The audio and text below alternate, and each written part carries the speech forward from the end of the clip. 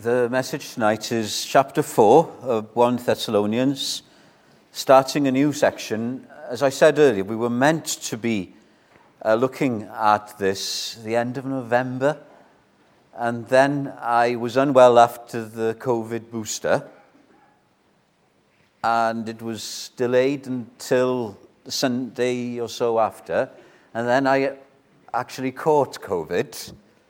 So this is the third attempt. It's not right to say third time lucky, is it? But there is a saying in Welsh, 3 tries for a Welshman. So maybe tonight. So the Apostle Paul, up till now, in the second part of the letter, has been looking at the Christian life. How do we live as believers in an alien world? And he's looked at 2 relevant areas which are extremely relevant to us: sexual purity and love toward one another.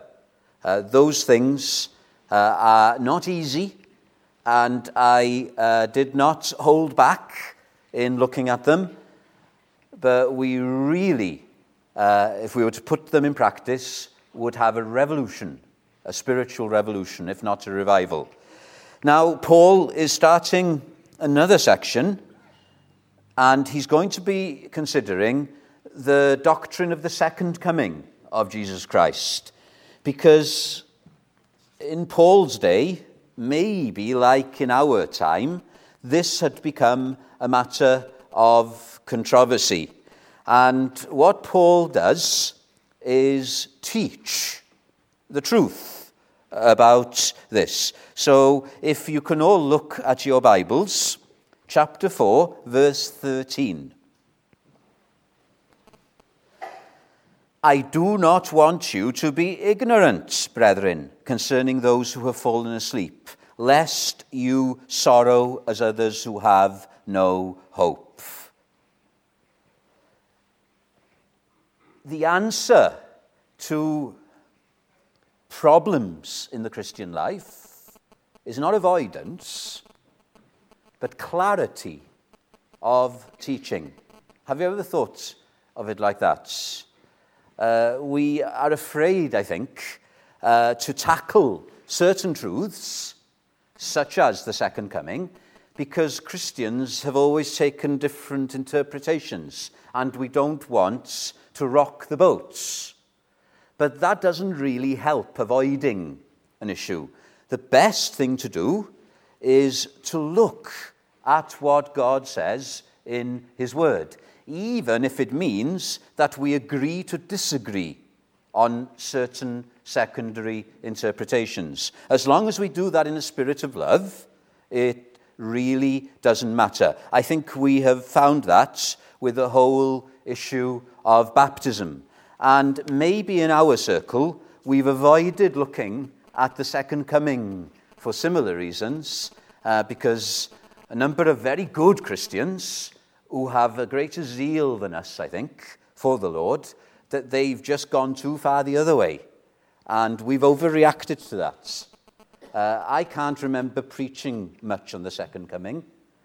When you go to other places or conferences, how often do you hear sermons on the second coming? The advantage of going through a book is we can't avoid these things.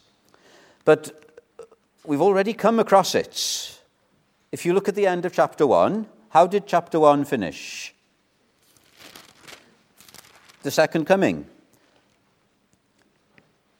He raised Jesus from the dead, and we're waiting for his Son from heaven. The end of chapter 2. What does the end of chapter 2 have to say about the second coming? For what is our hope or joy or crown of rejoicing? Is it not even you in the presence of our Lord Jesus at his coming? And then chapter 3. Is there anything there at the end of chapter 3 about the second coming? Well, of course there is. That he may establish your hearts blameless in holiness before our God and Father at the coming of the Lord Jesus Christ with all his saints. So Paul has mixed the doctrine of the second coming, even up till now. But now we're going to have a much bigger look at it. From verse 13 in chapter 4 all the way to verse 11 in chapter 5. But notice here how Paul teaches doctrine. Dr. Martin Lloyd-Jones put it like this: it is not the preaching of doctrine that we've got in the Bible, it is doctrinal preaching. What does that mean? Well, when I gave a talk on baptism, that wasn't a sermon. That was a lecture. It was a talk on doctrine. There's nothing wrong with that, and we may do those occasionally. But in preaching, doctrine is dissolved into the exposition of the word. So I'm not preaching the doctrine of the second coming in these verses, as Paul isn't. But in looking at these verses, we are being doctrinal. Do you know the difference? It's like, having, I'm trying to think of an example. It's like having sugar cubes dissolved in your tea.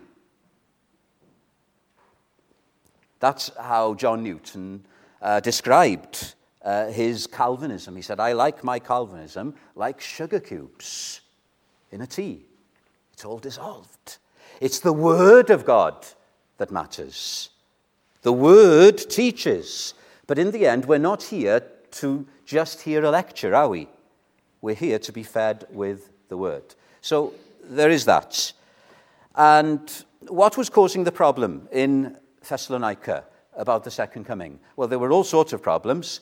There were believers, they all thought that Jesus was about to return soon. I think it's right to say that. These New Testament Christians were so overcome by what Jesus had done, they were expecting him in their lifetime to come back. And they had a problem about those who had already died. What would happen to those believers who'd already died when Jesus came back? Would they miss out on the second coming? So that's what Paul is dealing with to begin with. And also, because some believers were teaching that Jesus was going to come back every day, any day, they said, you don't have to work then. There's no point going to work. Well, Paul deals with that later. But what we're going to look at tonight, we're not going to look so much at the second coming tonight, but at the way we are to grieve. In the verse we're looking at, verse 13, Paul says, I don't want you to be ignorant, brethren. That's the answer to problems in the Christian life. It's not avoiding them, but it's being taught, even if we have to look at things that are controversial. I don't want you to be ignorant. And then he says this, concerning those who have died, fallen asleep, lest you sorrow as others who have no hope. Some in the church were in danger of grieving for their loved ones as if they had no hope at all, because they were going to miss out on the second coming. Now, it's extremely relevant, this, isn't it? How can I grieve? I'm looking at this congregation tonight, and I can see people who have lost loved ones in the past year. We grieve. We wouldn't be human if we didn't mourn. But we don't grieve as unbelievers.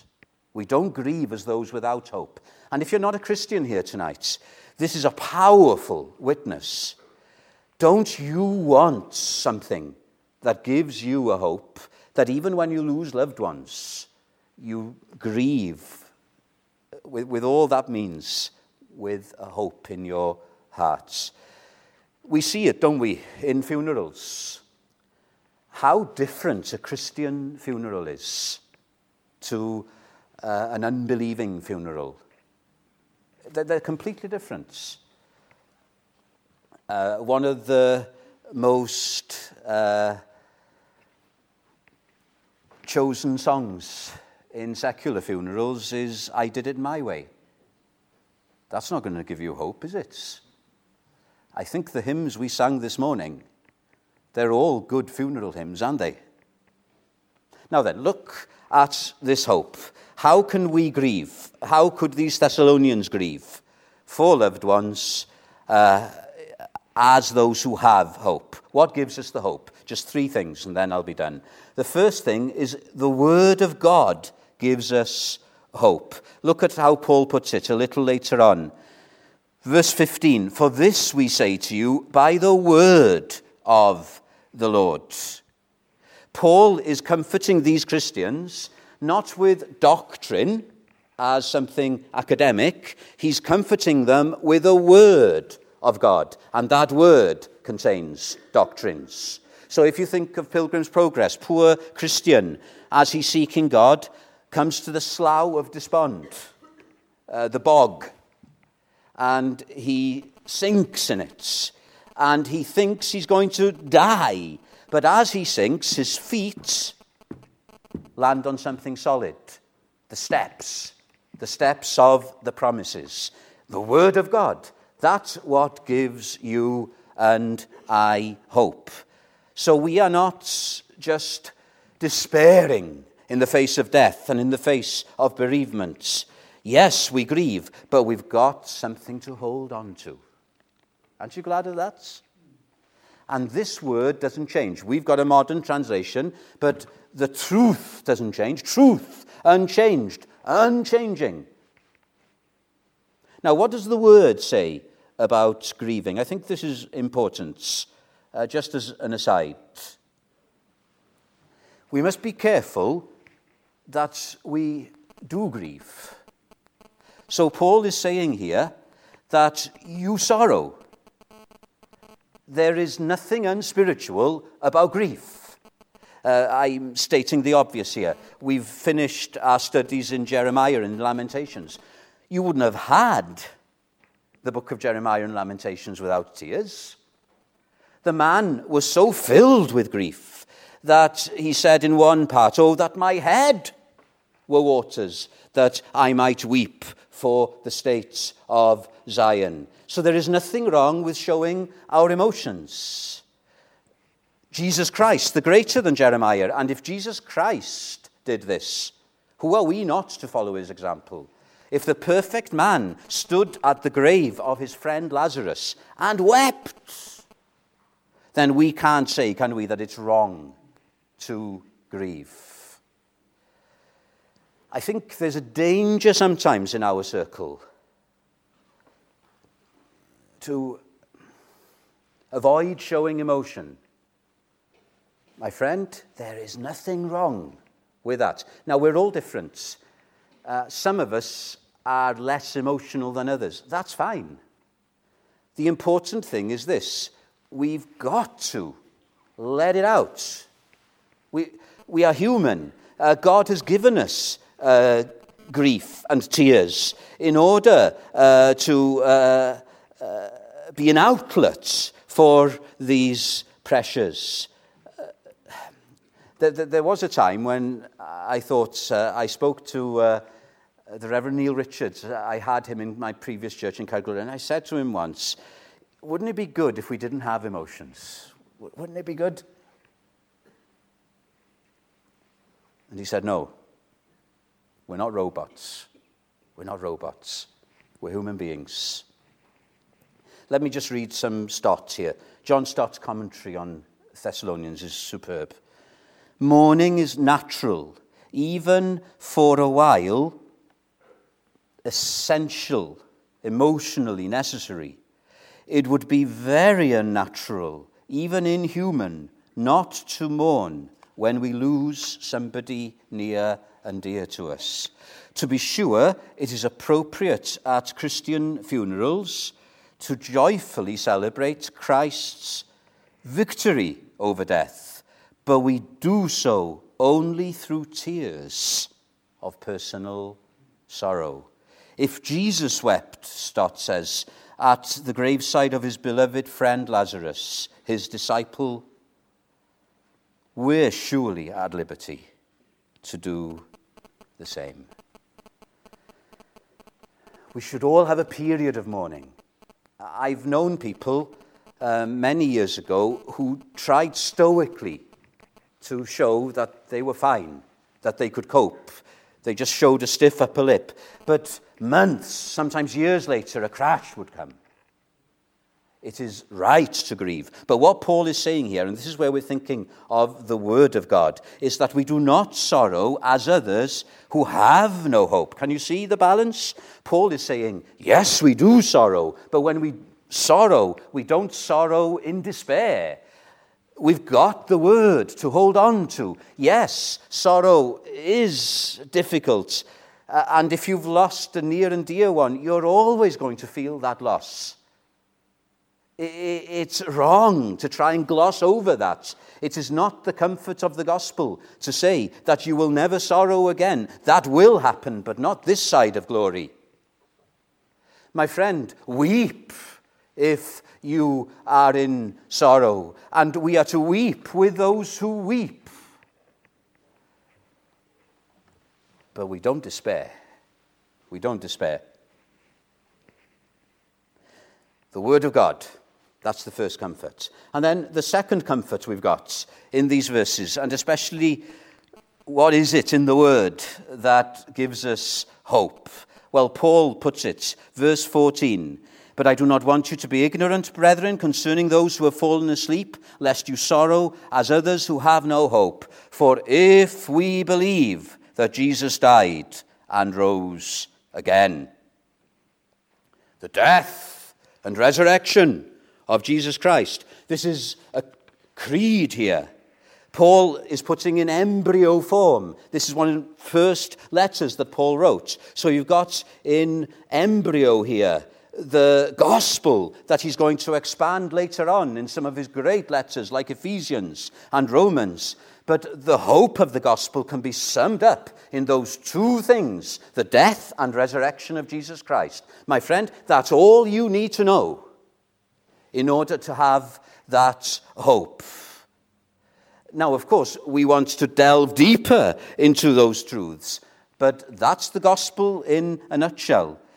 We believe in the death and the resurrection of Jesus Christ. So after a lifetime of serving the Lord, and after a lifetime of preaching this gospel, and after a lifetime of expounding it and writing great statements of faith, Paul is coming back again to this. The last letter he wrote, Thessalonians was the first. The last letter he wrote was to Timothy. And he wasn't writing from a hotel. He wasn't writing from a mountain refuge hut. But he was writing from a prison. And he was awaiting execution. And this is not just academic to him. It's felt. It's real. And he says, Jesus hath abolished death and brought life and immortality to light through the gospel. He's encouraging the young Timothy, and he's saying to him, Timothy, it's all right, even though I'm about to die, this same gospel, the death and resurrection of Jesus Christ, that I've preached to others to give them hope, is now giving me hope, and I want to encourage you. And Peter, who was executed, Paul was executed, beheaded probably. Peter was crucified, according to tradition, crucified upside down. And what did Peter say? The words we opened our service with, that living hope by the resurrection of Jesus Christ from the dead. The Book of Common Prayer says a sure and a certain hope. Hope. Doesn't it thrill your soul this evening that in the Word of God we have in Jesus, who's revealed in the Word, especially in his death and resurrection, those two great events, we have a hope in the face of death and eternity. So let's open this up a bit. If you look at chapter 5, Paul says something more about Christ's death in chapter 5. He talks in verse 9 about salvation through our Lord Jesus Christ. We all know what that means.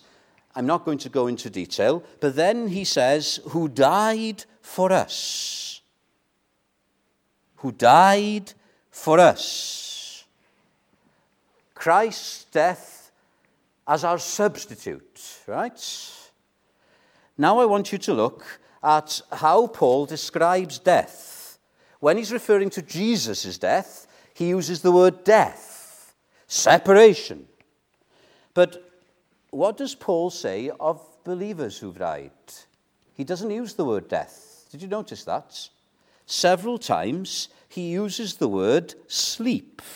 I do not want you to be ignorant, verse 13, concerning those who have fallen asleep. And then in verse 15, for this we say to you by the word of the Lord, that we who are alive and remain until the coming of the Lord will by no means precede those who are asleep. And then in other parts of the Bible, the word sleep is used for the believer's death, but never for Jesus' death. Jesus died as our substitute.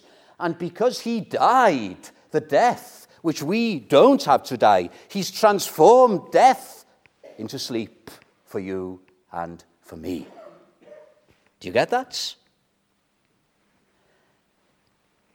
Let me quote 1 Corinthians 15. The sting of death is sin, and the strength of sin is the law. But thanks be to God who gives us the victory through our Lord Jesus Christ. Jesus, by his death, took the sting of sin upon himself, taking the sting out of death, so that death is made harmless. John Elias, for in his death, our death died with him on the tree, and a great number by his blood will go to heaven made free. Christ endured the full horror of the death that is the wages of sin, and thus transformed death for his followers into sleep. Isn't that lovely? To die is to fall asleep in Jesus Christ. Now I need to say something here. It's not soul sleep. The soul doesn't go to sleep. The body goes to sleep. The soul, at the moment of death, is separated from the body. Where does the soul go to?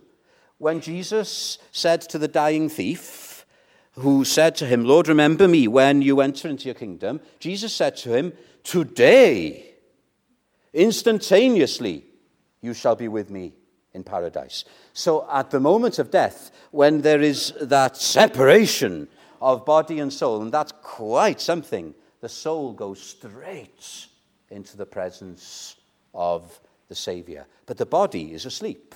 Now we know that the body, whether it's cremated or buried, is going to be destroyed. But the word sleep describes something temporarily.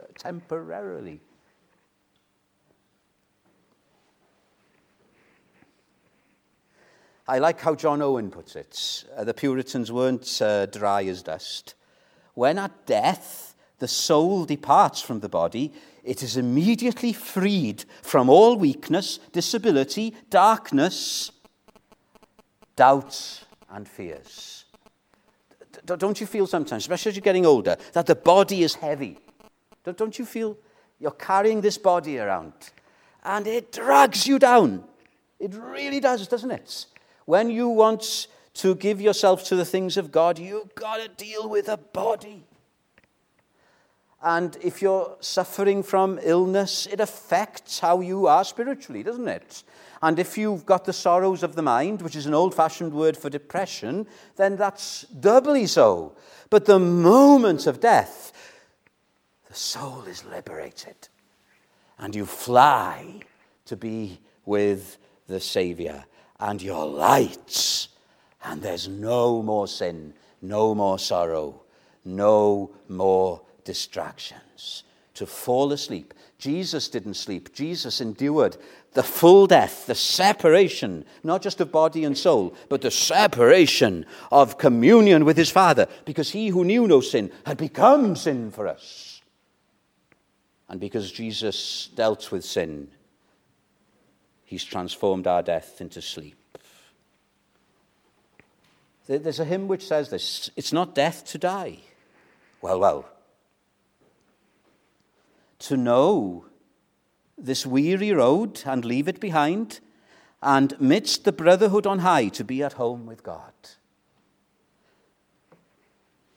Those who've died that last year, especially now, they're with the Lord. Their souls are with the Lord. 'Tis not death to close the eye, long dimmed by tears, and wake in glorious rest to spend eternal years. I'm not being morbid if I say this. This year, some of us are going to die. Some of us in this room are going to die. In Christ, you are falling asleep. And however painful that process of dying may be, you're going to wake up in his presence. I never forget Graham Harrison reading this hymn to us. I'm only reading a few lines in Bible college because we were having a discussion about death, and some were opening up and saying, even as a Christian, I'm afraid of dying. I know where I'm going, but I'm afraid of the process. It's a horrible thing. And then Mr. Harrison quoted this: "Should earthly pleasures wane and joy forsake me, if lonely hours of pain at length o'ertake me." Maybe fainting. I faint if I'm in too much pain. I don't know if it's a defense mechanism, but I faint. That's what will probably happen to me. I'll faint. And then this is how the hymnist goes on to write: if that happens to me, if I faint, my hand in thine hold fast, till sorrow be o'erpast, and gentle death at last for heaven awake me. That must be an experience. Passing out, or with morphine, just being subdued, and then waking up in heaven, seeing the face of Jesus Christ. So that's the hope, the word, and especially the death and resurrection, and then finally and quickly, the second coming of Jesus Christ. This is what Paul is getting to in these verses. "I do not want you to be ignorant, brethren, concerning those who have fallen asleep, lest you sorrow as others who have no hope. For if we believe that Jesus died and rose again, even so God will bring with him those who sleep in Jesus." And he goes on to talk about the appearing of Jesus, the parousia, the Greek word, the advent of Jesus. Now, I was going to preach this text before Christmas, and we call the period leading up to Christmas the Advent, because it's the first advent of Jesus. Advent is coming. So Christmas is the first advent of Jesus. There's going to be a second advent of Jesus, and it's an appropriate time, isn't it, after Christmas, to look at the second coming. The second advent of Jesus. We're in between those two advents. And in between, I believe in the advent of Jesus by his Spirit, visiting his people. But this is the thing. Our hope is not just the fact that when we die, our souls will go to be with Christ in heaven. But at some point, Jesus Christ is going to come back. The believers in the New Testament, they were looking forward to this. They had a watchword, Maranatha, come, Lord, come quickly. Aren't we cool in our attitude to the second coming? This is what I got to give to those Christians whom I disagree with on their particular interpretations of the second coming. They are looking forward to it. Oh, that we had that longing for the second coming of Jesus Christ. As Paul goes on to say, those who have already died. Do you know what's going to happen at the second coming? We're going to look at this in the next few weeks. But let me just give you a preview. What's going to happen is that Jesus is going to come back, but he's not going to come back alone. There's going to be a procession. Have you seen a procession in a funeral? Think of the Queen's funeral. What a procession that was. But this procession is not going to be a funeral procession. It's going to be a procession to life, eternal life. And at the head is going to be the one who has died in the funeral. It's the body in the coffin. In this procession, there's no coffin because there's no need for a coffin. It's the resurrected Jesus Christ in all his glory. And lo and behold, he's going to come with those who've died, having been raised again. What a procession. And they're not going to have their old bodies. They're not going to have all the infirmities that their old bodies had. Think of the people we have lost recently, how ill some of them were. They're not going to be in those bodies when they're in that procession. They're going to have perfect bodies. They're going to have new bodies. They're going to have resurrected bodies. We're going to look at the resurrection body next week, God willing. And they're going to be in that procession when the saints come marching in. I'm sure we'll notice, if we're still alive when he comes, we'll notice those we love in the procession. We'll notice those we have revered. We'll see Dr. Martin, and we'll see John Elias, and we'll see Spurgeon, no longer with gout. And yet, I don't think we'll be seeing them. We'll just be enraptured by Jesus Christ. I read of somebody, a new believer, when they came across the word rapture, they thought it meant being enraptured by the sights of the Saviour. Isn't that good? That's what it will be like. Let me just come to a conclusion. When Jesus comes again with his saints, it'll be a new morning. It will be a new day. It will be an eternal day. At Winston Churchill, did any of you see Winston Churchill's funeral? I wasn't around at the time. But apparently, a bugler sounded slow, mournful notes evoking death. But the bugler didn't end with that. After that, the bugler then played another tune, and it was a tune that was used to call soldiers to a new day. And it's a bit like that for us. When our funeral comes, and, we're all going to have to one day be in a coffin. Well, the body's going to be in a coffin, and a minister's going to say something about us. And it's going to be that mournful note, in a way, because we grieve. And yet, it doesn't end there. My friends, death isn't going to have the last word.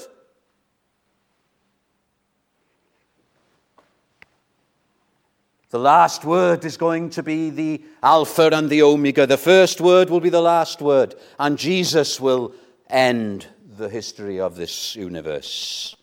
And when he comes, he will come with the procession of his saints. And it'll be a morning. Will you be there amongst that number? Oh, to be amongst that number when the saints come marching in. I took a funeral many years ago, a man who was brought up in a Pentecostal church. We need the Pentecostal emphasis, don't we? And this man, I used to sit down there, and we buried him in the largest cemetery in the country, one of the largest cemeteries in the country, Newport Cemetery. And I've never seen this happen before, but after the coffin had been lowered and I'd read the words of commissioning, the words of committal, I'm thinking forward to the resurrection. People threw flowers in, and every one of them said, "See you in the morning. See you in the morning. See you in the resurrection morning." What a prospect that's going to be. When Jesus, we'll have to look at these details over the next few weeks, but when Jesus returns, those who've already died are going to be raised. I don't know what the crematoriums in Cardiff will be like. Those who are Christ, waking up from sleep. That's what sleep implies. Temporary. Now new bodies. And Jesus meeting them and coming with them to meet with those of us who are left behind. Well, may God give us grace. I just want to finish by mentioning this. Somebody lost a relative, and as we say, sorry, you have lost your near and dear. And this Christian said, I haven't lost them. I haven't lost anybody. You can't lose something when you know where it is. We haven't lost anybody because we know where they are. They are with Christ, forever with the Lord. Amen.